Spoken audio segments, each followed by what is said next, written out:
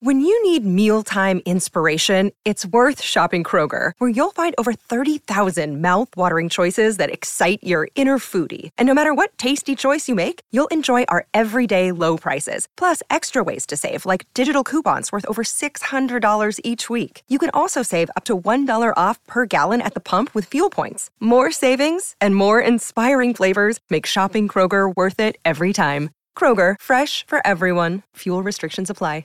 Another day is here, and you're ready for it. What to wear? Check. Breakfast, lunch, and dinner? Check. Planning for what's next and how to save for it? That's where Bank of America can help. For your financial to-dos, Bank of America has experts ready to help get you closer to your goals. Get started at one of our local financial centers or 24/7 in our mobile banking app. Find a location near you at bankofamerica.com/talktous. What would you like the power to do? Mobile banking requires downloading the app and is only available for select devices. Message and data rates may apply. Bank of America N.A., member FDIC. It's whenever you're listening to this, and you know what that means. It's the Wrestle With podcast. I'm one of your hosts, Dr. Damien Gibson, and joining me for the first time in a while, due to a whole number of reasons I'm not going to bore you with here, it is my good friend, Paulie T. Hey, dude. We're back.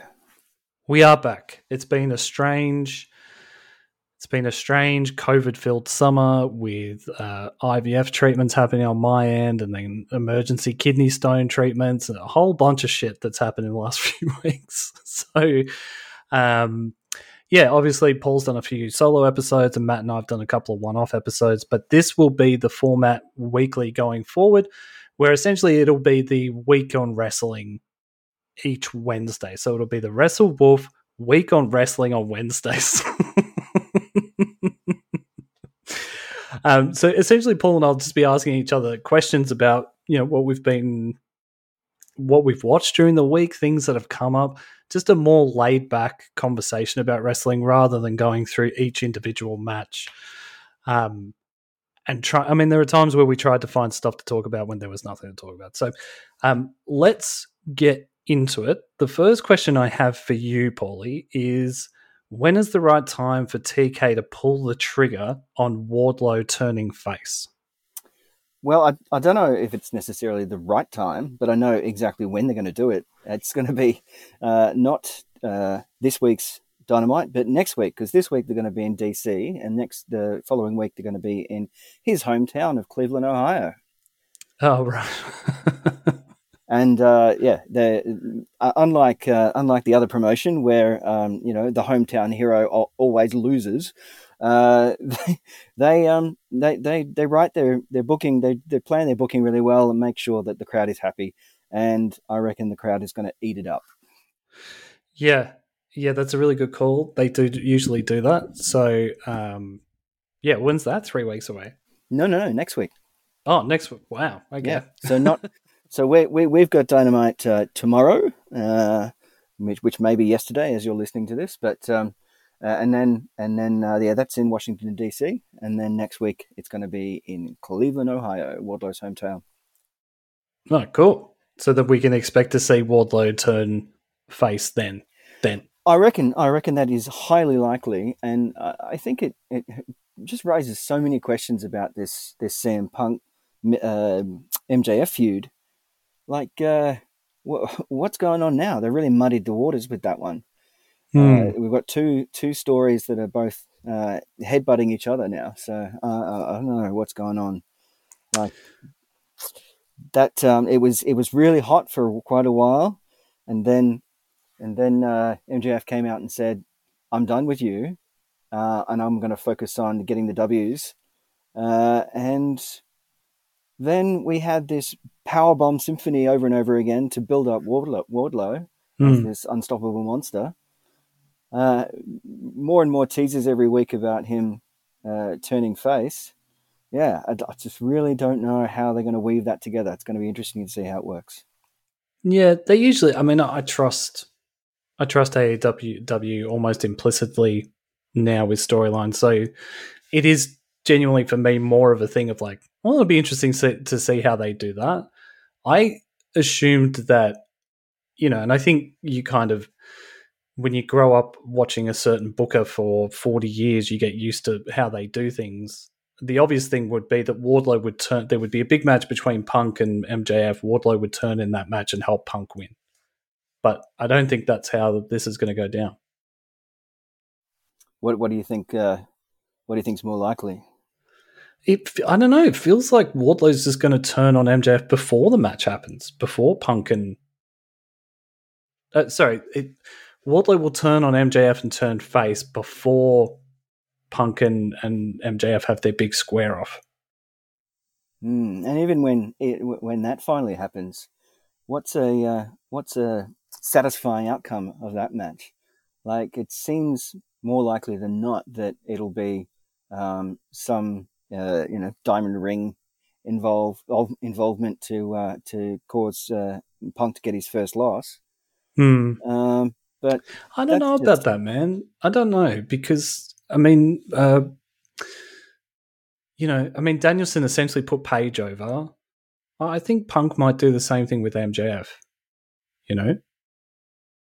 As in, they'll have a really good match and Punk will lose clean. Yeah, lose clean. Yeah. I think so. It's CM Punk. It's not like if CM Punk and it's MJF. If Punk loses to MJF, that doesn't mean that Punk's comeback is a failure or anything like that. In fact, he's doing the right thing by the young talent, which is why he said he wanted to come back, was to work with all the best young talent in AEW. So, well, he certainly did that to put Wardlow over last week. Oh my God! Yeah, man. Did you see the side by side of the Diesel Hitman Hart match and the Punk Wardlow stuff? I did, yeah. I checked Twitter the next day, and Bret Hart was trending, and I was thinking, no, he hasn't died, has he? I just thought the same thing with Sally Field before we started recording, and it was just people talking about Sally Field for no reason. So, yeah, and then after I realised he hadn't died, I saw the clips, and they were pretty impressive replicas. But I don't know if that was really the right time to do that kind of thing, because we've got some big angles that are happening and combining for that. So it was good, it was an homage to Bret Hart. Yeah, well, I'm always going to be into that if it's got anything to do with the Hitman. Speaking of storylines that have got a whole bunch of different things going on, are you enjoying the simmering storyline of who loves Adam Cole the most with the Elite? We've got the Red Dragons and the Young Bucks fighting over Adam Cole, and now Britt Baker has entered the fray as the kind of She-Ra to Adam Cole's He-Man, except they're not brother and sister.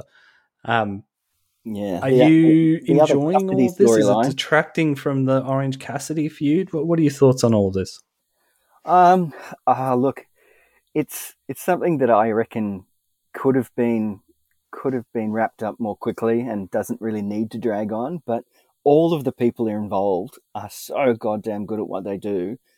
It's still really fun. It's still really entertaining. Sometimes you just you don't have to have a big build for a match if you know that the people involved are stars, and you'll get your money's worth. And this makes me think similarly. It's like, yeah, it probably is dragging on a bit, but everyone there, they're pros, and they're doing it really well. So yeah, it's okay. Is the side storyline detracting from the main storyline is probably more my question. Because for me personally, I'm more interested in what's happening with Red Dragon and the Bucks than I am with Adam Cole and Orange Cassidy. Right. Yeah. Look, I'm not really sure how the decision-making process has been, or what the actual decision-making process is for the bookers or Cole to choose his feuds. Like, it started off with Jungle Boy, and that was pretty hot. But then hasn't it been Cassidy for like 3 months every week. Feels like it's been a long feud, and I usually am really into that. I much prefer that than the opposite. If it's a great feud, and the two main people involved are great, and people that I genuinely love as performers. I love Orange Cassidy. How can you not love Adam Cole? Oh, but there is a part of me that is like, okay, because both of their entourages have got about 17 people in it, and there is a part of me that's a little bit like, okay, cool. We've done the 4-on-4s, we've done the 3-on-3s. Now we've got the mixed doubles match happening this way, and that's great. That's cool. All good. It all helps with the promo package for the pay-per-view. But there is a point where I was like, well, we can still have a 1-on-1 match between Cassidy and Cole and protect the feud, right? It doesn't always have to be 7 people in the ring at any given time. I think you've got a good point there, and I think sometimes some of those decisions just need a few more minutes to mull on before they come up with the plans for the in-ring work. Yeah, there's times for me where it feels like the best part of AEW can also be its undoing at times, which is there's obviously a lot of creativity going on backstage and a lot of improvisation and stuff like that, and that's great. And it makes for a much more exciting TV show than other television shows coming out of Connecticut. But it also means that sometimes it feels a bit like a year 8 drama class where everybody's involved when they don't necessarily need to be. I know that's a harsh critique. I know that, you've got to get everyone on TV and it's been fun, but there's just a part of me that's like, I feel like the storyline for me that's sticking out in this feud is who loves Adam Cole the most, not Orange Cassidy versus Adam Cole. Yes, and this is one of the two custody angles that they're running at the moment with Jericho and Eddie Kingston battling to determine who gets to keep Santana and Ortiz. Yeah, who loves the kids the most? Yeah, Kramer versus Kramer. Look, you mentioned the efforts being made to squeeze as many people on TV, and that reminds me of something we were thinking about having a chat about later, and that's the fact that there have been quite a lot of original AEW roster members that have not been on TV for quite some time, and I just wonder what your perspective is on this. How they seem to be quite very willing to contact and employ anyone who gets discarded. Not anyone, those that are good at what they do and have a gimmick that fits in with their needs, I suppose you could say. But there's been so many new members of the roster added in recent couple of months. Punk and Danielson the biggest probably. And so how do you reach that balance where you can allow the contracted members of the roster to actually perform their job, and also give enough time to these, I assume, higher paid recent joinees. Yeah, I don't know. And it like there's more and more people being released from the competition all the time. In the last 12 days, William Regal was released, Mustafa Ali was released, Tori Storm asked for a release 2 weeks ago. Tori Storm. Tony. Yeah, Tony Storm. Tony. And all three of them, like just roster. Yeah, that's just off the top of my head. And if you were asking me if I was head of talent relations at AEW, I would sign all 3 of those people. But it does get to the point where you can't sign everyone, So, and if you do, you run the risk of losing younger talent back the other way, or I don't know, because there are a lot of people that I don't see as much as I would like. And I also think the complaint that I kind of had then of 12 people coming to the ring for essentially what is a singles feud is a result of how many people have been signed onto the roster, because you want to get everyone on TV, right? Yeah. I mean, we hear about the pillars. So, MJF, Darby, Jungle Boy, and Sammy. Those guys are going to be on TV every week, but there are plenty of other people that were employed at the same time as them, who we've seen a few times and haven't maybe had enough of a chance to really give them a fair assessment. Who are just I don't know, maybe they've got backstage roles and their contract is only as a part-time in-ring worker. Maybe that's it. Yeah. Well, there's some. I know we had this further down the run sheet, but there's a few people sort of being spoken about that their contracts won't get renewed. Is that right with AEW? That's correct. Yes. So rather than I can't actually. I'm not sure on that point. There was something that I did read about how, and it was something about how Tony Khan has decided to not release talent, even though he's already decided that they're not going to be renewed once their initial 3-year contract is up. Right. He's just paying them, and they're just not doing any work, which is, I suppose, somewhat like the 90-day non-compete clause, but I'll have to check the details on that one and get back to you. But there are names being spoken about, like Kip Sabian. Mm-hmm. There was Joey Janela was one. Yeah, Joey Janela, and I'm trying to remember who was the other little dude. Marco Stunt. Yeah. So 3 guys we have not seen on TV for quite some time. Marco Stunt, probably the longest time. And Joey Janela, I remember in the early days when they first decided to do a streaming show, Dark, and I watched a Joey Janela Kenny Omega match, and I thought it was brilliant. But I don't know what happened there. There's only so many matches on a card, right? I mean, that has to be what it is. I think I can't remember if it was Joey Janela specifically, but there have been quite a few guys from the AEW roster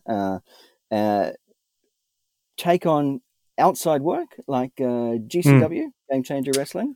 Yeah, Warrior Wrestling is another one that comes up in my fight feed quite a bit, that you see quite a few AEW wrestlers in. Yeah.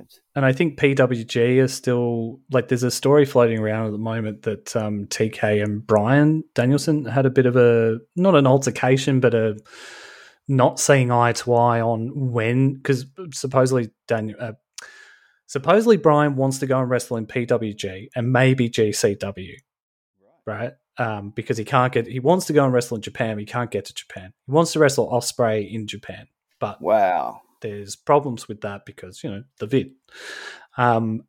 So he also, when he signed with AEW, he also wanted to do indie shows again, and PWG and GCW were on his list.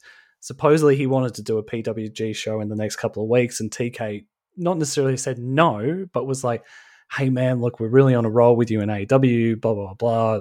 We would really like you to be here. It sounds like it was more of a creative discussion rather than an argument, as far as the stories that I saw. Mm-hmm. But the AEW has had an open door policy with most of their talent with any of that. Even just with Jericho having his Chris Jericho's Rock and Rager at Sea or whatever. It just makes sense to be able to let the guys do that, because if you do end up being a Joey Janela or a Kip Sabian, you can go off and earn money somewhere else, and it's not a horrible ordeal. like it might be if you're at WWE.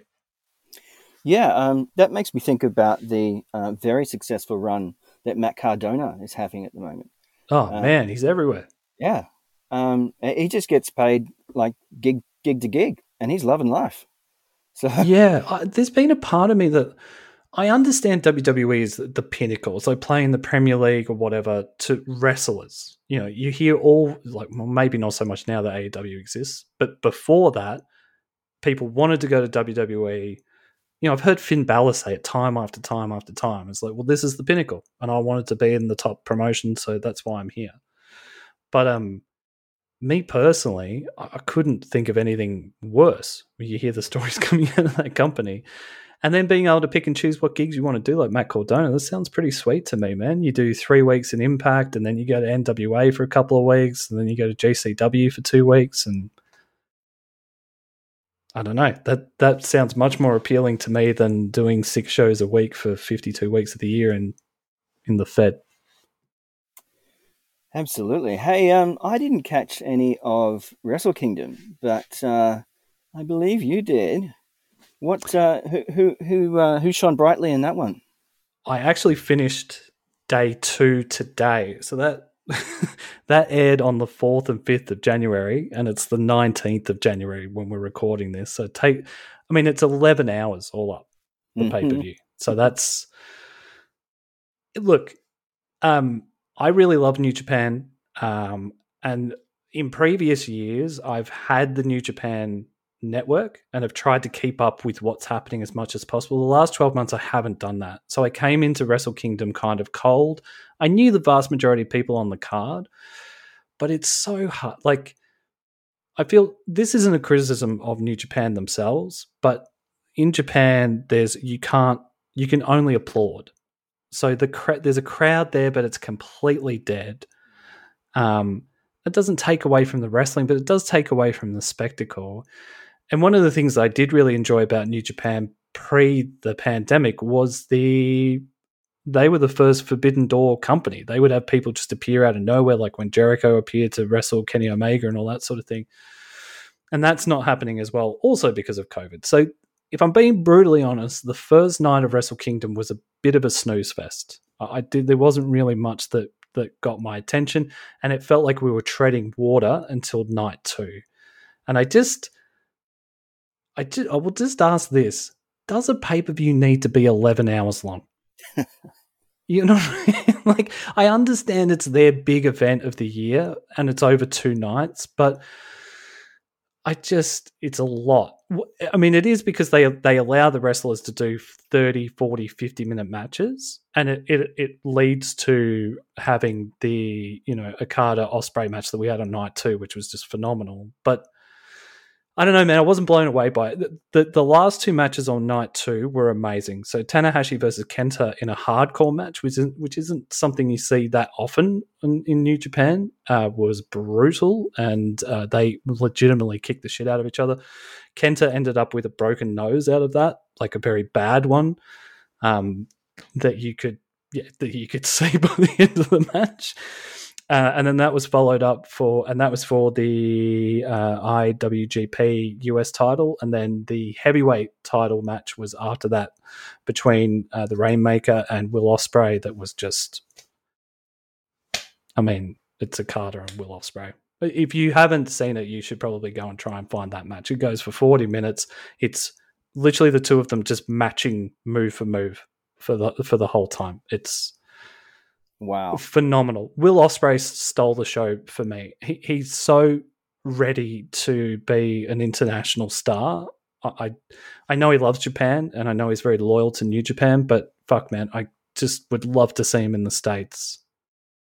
Absolutely. Doing stuff like... Absolutely. I was so thrilled, and I absolutely was just thought it was one of the most entertaining shows of pro wrestling that I've ever seen, when I was lucky enough to see Will Ospreay wrestle twice. I think he was twice in one night when in Melbourne. Yeah, the MCW show. Yeah, phenomenal. Yeah. Actually, no, there was another occasion when I actually got him to sign my T-shirt. So that was really cool. Yeah, I wasn't at that one, but there was one where you, Dave, and I went and saw MCW. He wrestled the first and last match of the night, right? And one of those was against Robbie Eagles, I think, from my memory. Yeah, who was like then joined him in the Birds of Prey with he with Tiger Mask, he retained the tag team titles. There's 2 tag team titles in New Japan. I can't remember which one it is off the top of my head. I'm sorry, guys. But yeah, there was about 2.5 hours of really top draw. You won't see it better wrestling in the world wrestling on Wrestle Kingdom. And then, yeah, just a lot of other matches that just felt a bit like filler. I'm sure there'll be a lot of New Japan fans who come at me for saying that, but I don't know, man. I've really loved Wrestle Kingdom every year. This year it's probably the first time in a while where I felt a bit blah about it, and I just would ask wrestling bookers around the world, do we need to start editing ourselves a little bit more? Do we really need 6, 7, 8, 10, 11 hour pay-per-views? I don't know if we do. Do we need 3-hour James Bond films? No. Do we need 11-hour pay-per-views? Probably not. Time is finite. Let's do some editing, guys. Well, that was one of the many reasons that I packed my bags and left WWE and moved on over to AEW, because I was sick of watching 3-hour Monday Night Raws. It was just too long. Man. Far too long. Man, there was a guy, seemed like a sweet kid on Twitter this morning asking the question, like, what's happened to wrestling? For talking about if you haven't seen, there was only 3,000 people at the Raw that was taped on Monday night this week, and I think it was a 7,000 seat or 8,000 seat arena. And of course, they shoved them all on camera side, and it looked great. And there was this kid on Twitter going, what's happened to wrestling fans? They just lost interest in wrestling, or what is it? Like, a kid who obviously just doesn't know that anything else exists. And then he just got hammered by all these people saying, it's not wrestling, it's Raw. But man, WrestleMania is really hard. It's a shame because, I'm at the point now where I don't really watch any WWE at all. But there is still something nice about There was still something nice about WrestleMania Day. Like a bunch of us get together and try and watch WrestleMania.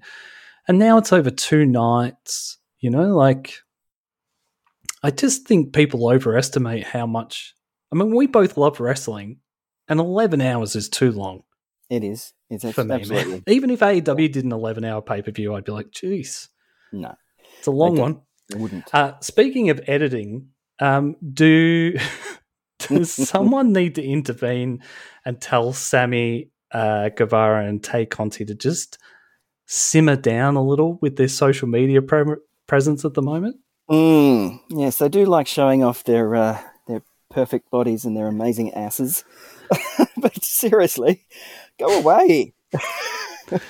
I think it's a little tone deaf when Sammy was engaged only like 3 months ago, and that happened on AEW TV. Yes, it did. Mm-hmm. I know they're very young. and they're just in the moment, and they're not doing anything wrong, really. People break up and get together with other people, but as an old man watching this, there's a part of me that's like, you guys are really, really going to regret doing this when you're older. You really are. Anyway, that's our throwaway question of the episode. How do you feel about CM Punk causing the first DQ on AEW TV? Did you like that? I freaking loved it. That was some sweet, sweet pro wrestling storytelling. He suggested, like, he didn't repeat it and go on and on about it. He just mentioned it in a promo the week before. He just said, "Okay, looks like I'll have to step in and make sure you don't get those W's." And I was like, he's going to interfere in his matches. And he did. It was brilliant. Brilliant. What I really liked about it is that it felt like the thing that was cool about CM Punk, besides the, voice of the voiceless promos and pipe bombs and all that kind of stuff, was that he was always, whether he was a face or a heel or tweener, a smart wrestler. He was always one step ahead of his opponent. And it felt like MJF was starting to get the better of Punk, kayfabe-wise. There were a lot of zingers that MJF was throwing at Punk where I was starting to agree with MJF a little bit, where it was like, yeah, you have been a bit PG and, you seem to be on this kind of like retirement tour, and it would be nice to see the old CM Punk back and, just brutalizing WWE and MJF and anyone who gets in his way. And then this happened, and I was like, okay, great. That's, this is CM Punk. He's one step ahead of everybody. And that's the kind of Punk that I love to see. Yeah, and in the promo that followed, we had both MJF and Punk were ragging on WrestleMania. It was pretty. Oh, great! So you'll get you'll get a match on one night of a 4-night broadcast and then get fired or something like that. Yeah. Oh God, what was that? Was old school Punk. Yeah, it was like you'll get a small pop like on night 1 of a 4-day pay-per-view that no one watches anymore, or something along those lines. Yeah. Yeah, pretty brutal. No We're one not getting any anymore. Bryan Danielson nice sportsmanship from CM Punk when it comes to WWE. Jade Cargill is now the inaugural TBS belt holder, and I can see why, and from a promo standpoint, I can see why.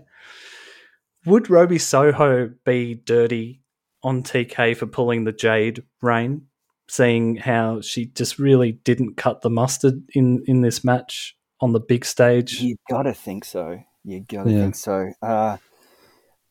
There were bits in that where I'm pretty sure that I could see they were calling verbals, and Ruby was like, "Oh, we're doing that bit now." Like she just messed up timing, and she was just so stiff and wooden. Like, I mean, the only mold that I think that she is going to be really able to excel at is a Goldberg. Come in, hit someone 3 or 4 times, leave. Like, it depends on how hard she worked. But yeah, you're right. I absolutely agree with you. I think at this point in her career, that's all she can do is just be a monster and kill people. They tried to Goldberg Diamond Dallas Page it with Ruby Soho. And it just didn't. Yeah, and it was really. It's a shame because that tournament I had really enjoyed, and I think the girls had all really worked their asses off to put that belt over. And I don't know, the final was just lacking. And then when you're watching, Hikaru Shida and Serena Deeb put on clinics week after week, it just sort of, I don't know, man. It left a bitter taste in the mouth. Yeah, look, all power to them to try to make a new homegrown star, not have to lean on some recycled, Ruby Soho or whatever. But they're already extremely talented, and I think they could have really lifted that new title and really put it over. But let's see how she goes in the next couple of weeks. Maybe she'll get a new coach and something will change. Speaking of debuts or WWE or ex-WWE people debuting, Jake Atlas debuted. You're happy to see him on the AEW card? Wow. Yeah, I was blown away actually. This dude is like 230 pounds and throws himself around like a lucha bro. He's incredible. Like it was pretty sad that pretty disappointing to see that he injured his knee, but he did tweet the next day saying that it's pretty much he said it's fine, so he's not going to be out for too long. Didn't give any details. I suppose it was just a minor injury, whatever. I'm not going to try and guess. Which is great to see, and it was really obvious to me that that Adam Cole is such a pro in that match, which was on Rampage, that he could tell that Jake Atlas was really injured. So He applied a really gentle little leg lock, and just let him just tap out. So that was good to see. But up until that injury, wow, Jesus, I was really impressed, and I can't wait to see him back in the ring. Yeah, and not to stigmatize people because of their sexuality, but it would be another gay wrestler on the roster for AEW as well, which would take the tally to 3 off the top of my head. So we would Sunny Kiss. What's that dude in the Acclaimed called? Yeah, the Daniel? dude in the Acclaimed. No? It'll come to me when I'm not thinking of it. At Jake Atlas, which is good because representation is important, and AEW said they were going to do that, so that's good. Is there? What about spots? We don't talk about spots, man. Like I think yourself, myself, and Matt are all we get a bit nervous about talking about the technicality or the technical aspects of wrestling because we've never wrestled. But is there a spot that's caught your eye in the last? Should we call it spot of the week? Yeah. Well, look. First of all, the injury that Ray Phoenix suffered. Oh my God! Dynamite was pretty awful to watch. And you know what? He didn't break anything. No, it was amazing. Wow. I can't believe it. Like that, his arm bent backwards, like you would imagine Brock Lesnar's trying to do when he puts in his Chimera lock. Yeah, but legitimately, and his whole body weight fell on it. I mean, it was sickening. Yeah. Apparently,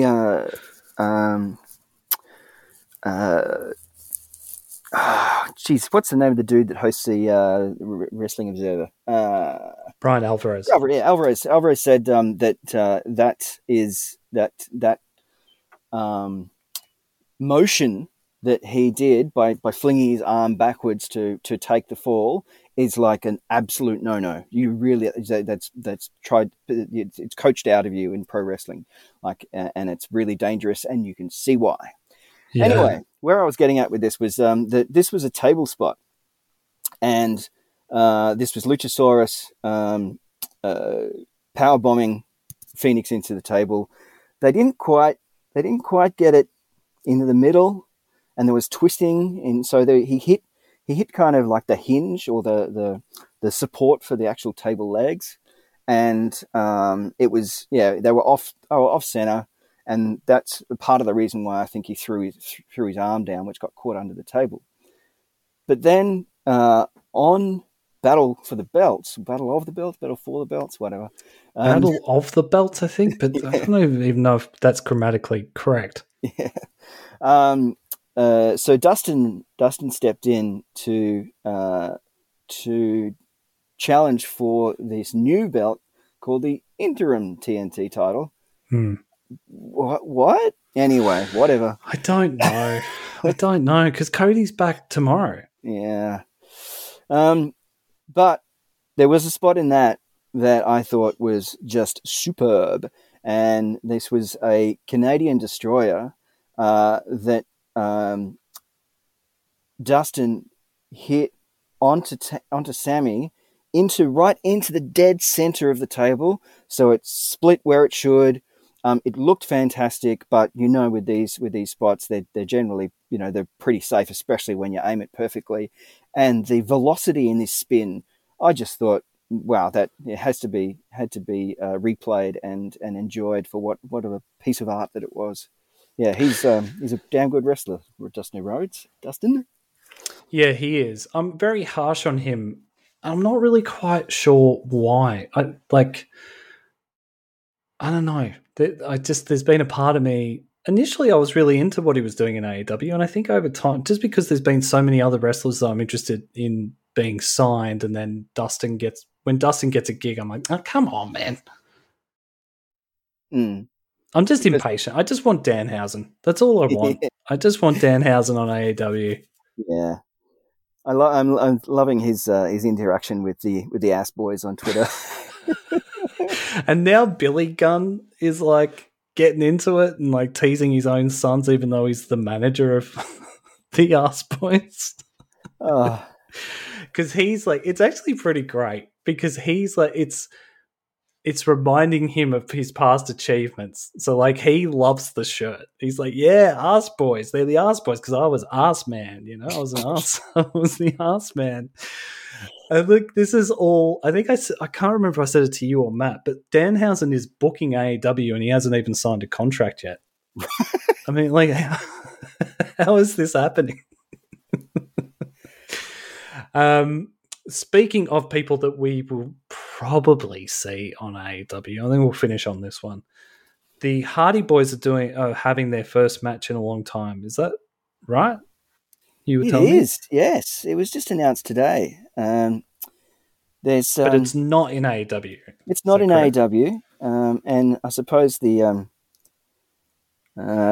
theory is that because of the lingering question marks, let's say, about the way that he exited the Federation, I think he wants to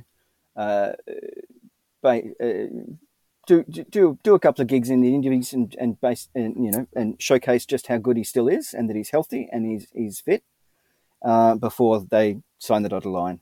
So great. I'll just find the details if I can. It seems like a lot of people jump to a lot of conclusions about Jeff's exit from WWE in regards to falling off the wagon and all that kind of thing. From what I can gather, and no one's come out and said it, Jeff definitely hasn't said anything. Matt has kind of implied on social media that he had just had enough. Okay, so they're performing at an event. I think it's called the King of Sports. No, hang on, just read this again. The promotion's called Big Time Wrestling.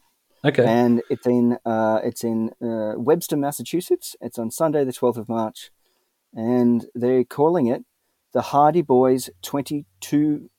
Let's try that one more time. The Hardy Boys 2022 tour. So that kind of suggests to me that they might be doing something similar to what Jeff and Matt did before they returned to WWE 5 years ago or so, 6 years ago, something like that. And that was they essentially did a tour around all these other promotions collecting belts. Yes, I do remember that. Yeah. So maybe they're just going to hit up a range of indie shows. Maybe we'll see them on the US version of New Japan or GCW or PCW. Great. Yeah. Great. Hopefully culminating in one last good run in AEW because they deserve it. They deserve it, man. I don't know if there's two guys who love wrestling more than them besides maybe Matt Cardona and Brian Myers. They seem to love wrestling a lot. But like they're genuine fans of it, like we are. I think there's a lot of wrestlers out there who love wrestling, but they're not fanboy fans. And Matt and Jeff definitely come across as fans. Like they just love wrestling. So that'll be good for them. I think they'll really enjoy that. And the Matt Hardy office has been a gimmick that I have not enjoyed. So I will not miss that either.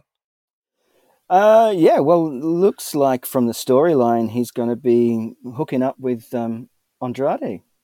So let's see what happens there. Yeah, well, Andrade probably does need a manager to cut promos because his promo work is not super strong at the moment. Yeah. I just wish they'd let him cut promos. Like when just before he came into AEW, he cut a series of promos on his own that were all in Mexico and stuff, and it was all done in Spanish and just subtitled. Just do that. Just pre-record the promos, let him speak in Spanish and subtitle it. Yeah, they're happy enough to do it with the Lucha Bros, so why not? Yeah. I don't know, man. I don't know. I mean, I'm sure there's probably an element of like, we can't have too much subtitling on the show because people will get bored and switch off and blah, blah, blah, blah, blah. But I love it. I love it when that happens. Yeah, just to put a full stop on that, I reckon that Matt is one of those few tag team wrestlers. No, sorry, let's say this better. One of those who for me as a singles wrestler, has never reached the heights that I think that he did in the Hardy Boys or Team Extreme or whatever you want to call them. They were always much better together, and I reckon we're going to see some scintillating Young Bucks Hardy Boys, Lucha Bros Hardy Boys, Jurassic Express Hardy Boys. Wow, it's going to be. It's what people want to see. FTR versus the Hardy Boys. I will salivate all over my TV watching that, my friend. Yeah, absolutely. We got through everything that we wanted to talk about. We can wrap it up there, unless there's anything else. Or should we make a prediction of what's going to happen in the next week each, and then sign off? Oh, speaking of predictions, I'd like to gloat that I got it right, that Pac is now a member of the House of Black. You did get that very right. And then, was it you or Matt who said Brody King would be the other? I don't. I might have mentioned that. Yeah, that's been teased for a while. I think it was you. So that's 2 from 2. Yeah.